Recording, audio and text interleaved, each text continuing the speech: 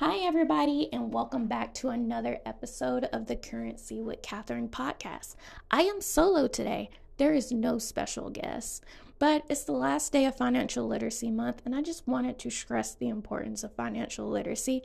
I know you've heard it from everywhere that financial literacy is important, and it is because there's a widening wealth gap, and that's just going to continue to get wider. So, financial literacy is kind of like the middleman in all of that, because once your literacy increases, you make more wise financial decisions, you can build your net worth, you can build assets, and the main point is to have something that's valuable to pass to the grandkids, because your kids, grandkids, and their future generations, because the people who have, like, they have the assets that once they pass, they're passing to their children, then the children pass it to their grandchildren, and those assets are compounding in comparison to the people who do not have. Like, in actuality, a lot of us are leaving debt to our children and grandchildren, saddled with debt. So I heard a story, I saw it on Twitter trending like a couple months back that, just really struck home for me, is that there was a couple who decided to get divorced because, like, they're very much in love.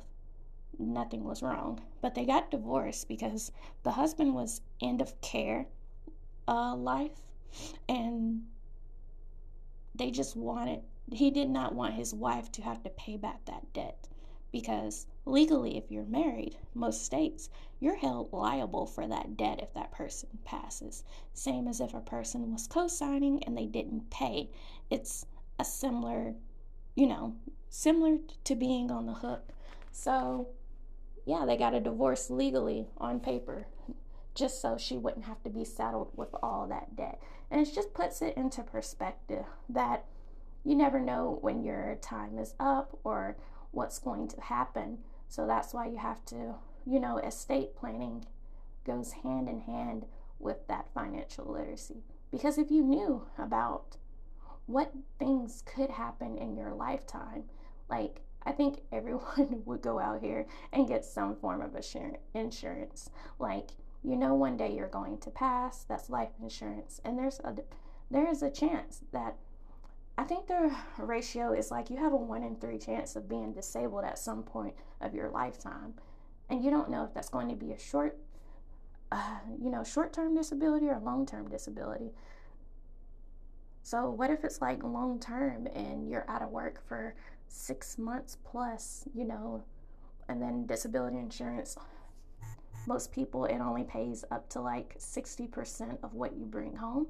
And if you're already like living paycheck to paycheck, you're putting yourself deeper in a hole.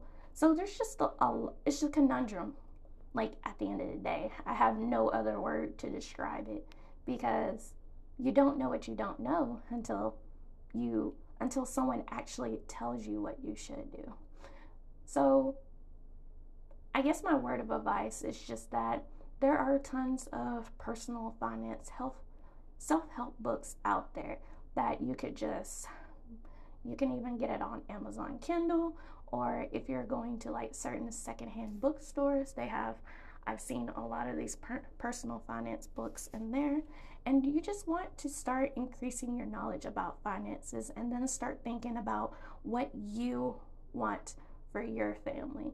For example, like, if you have a young child now, you want them to go to college, there's no guarantee that they'll get a scholarship. Maybe they're not an athlete, or maybe they don't have a special talent, or maybe, they're not scoring above the 27 on the ACT to get some type of scholarship. You just never know. So do you want to start a 529 plan for your child, or some type of savings plan to, help with some college expenses? Because, depending on your situation, you may not be able to drop like $500 a month in a savings plan. But, what you do put aside for college, it may help in the sense that, they may not have to, maybe it'll pay for their apartment. Because when we think about scholarships, it may cover tuition, may not cover housing, just depends on what type of scholarship it is. So really just wanted to make this episode to stress the importance of financial literacy, and then also just to encourage you to increase your financial knowledge. There are tons of free resources out there that you can tap into.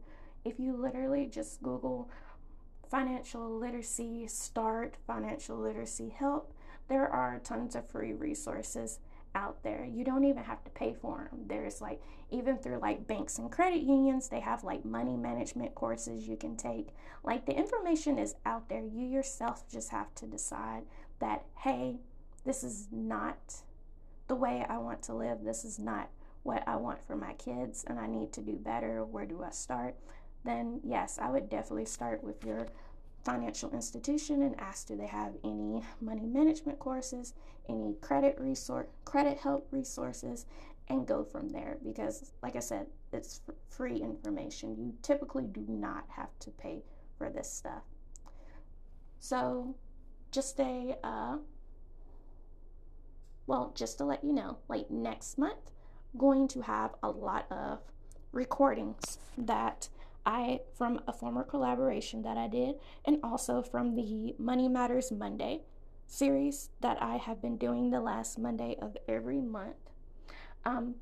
There was not one for this month because I was doing webinars for a college for financial literacy month. So, but that I recorded them, so those will be on part of this podcast, but probably not next month. Anyway, I hope you have a good rest of your day, and I'll catch you next time. Bye.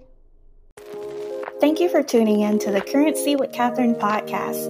Make sure to follow us on Facebook and join the Kurrency with Katherine Facebook group for daily financial literacy topics. Be sure to visit our webpage to stay up to date on our monthly events and to book a free clarity call with me. Let 2022 be the year you get your finances in order. Thank you again for tuning in, and I'll catch you on the next episode.